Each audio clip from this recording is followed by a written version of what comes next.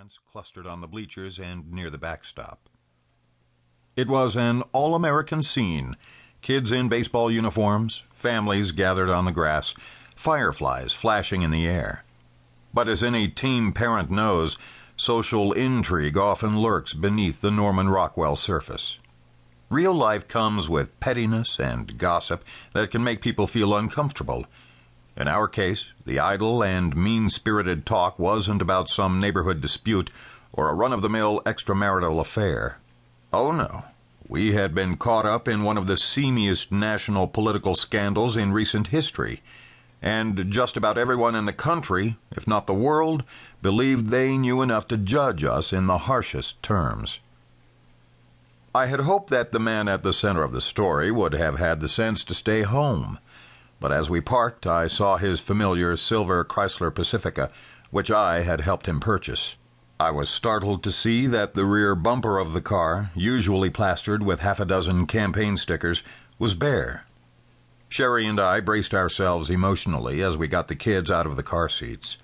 When we closed the van doors and walked toward the diamond, it felt as if every head turned toward us. Every head, that is, except one. Out on the field was the man who had once promised me the brightest future I could imagine, and then abandoned me to national disgrace, hiding behind his sunglasses, talking on his cell phone and chatting with the boys on the Mariners team, including his own son, Jack. The players, with big ball gloves on their hands, seemed as cute as floppy-eared puppy dogs as they chased pop flies and grounders. My former friend, who beamed at them with his world-famous smile, looked like America's Father of the Year, an award he actually won in 2007. We joined the Yankees sideline, where everyone except the kids felt the tension.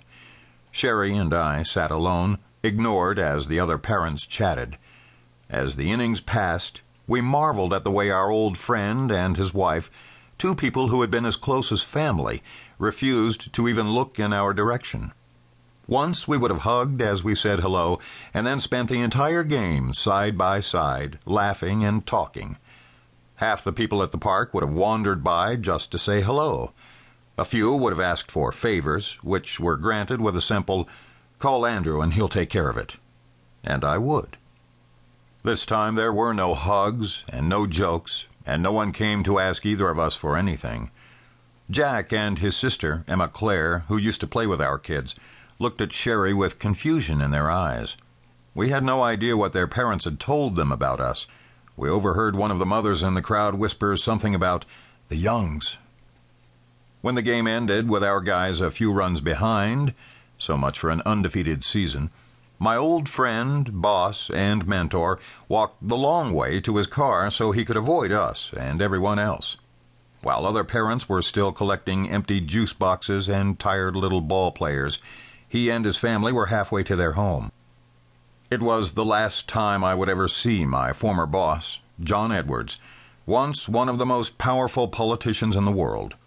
But it was hardly the last time I would be forced to deal with the shame, distress, and anguish that came out of my own dedicated effort to help him become President of the United States.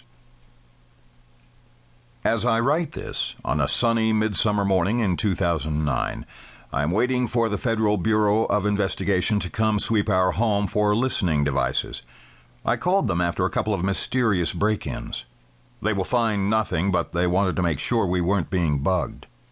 I'm in regular contact with the United States Department of Justice because I have just completed testimony before a federal grand jury investigating allegations of corruption in John Edwards' recent campaign for president.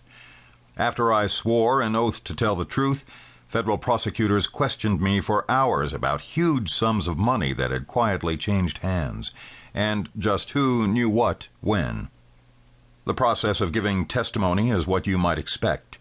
I sat in the witness chair, and as the men and women of the grand jury scrutinized me, the prosecutors pressed me for exact information about checks that were written, the way the money was used, and the timing of events.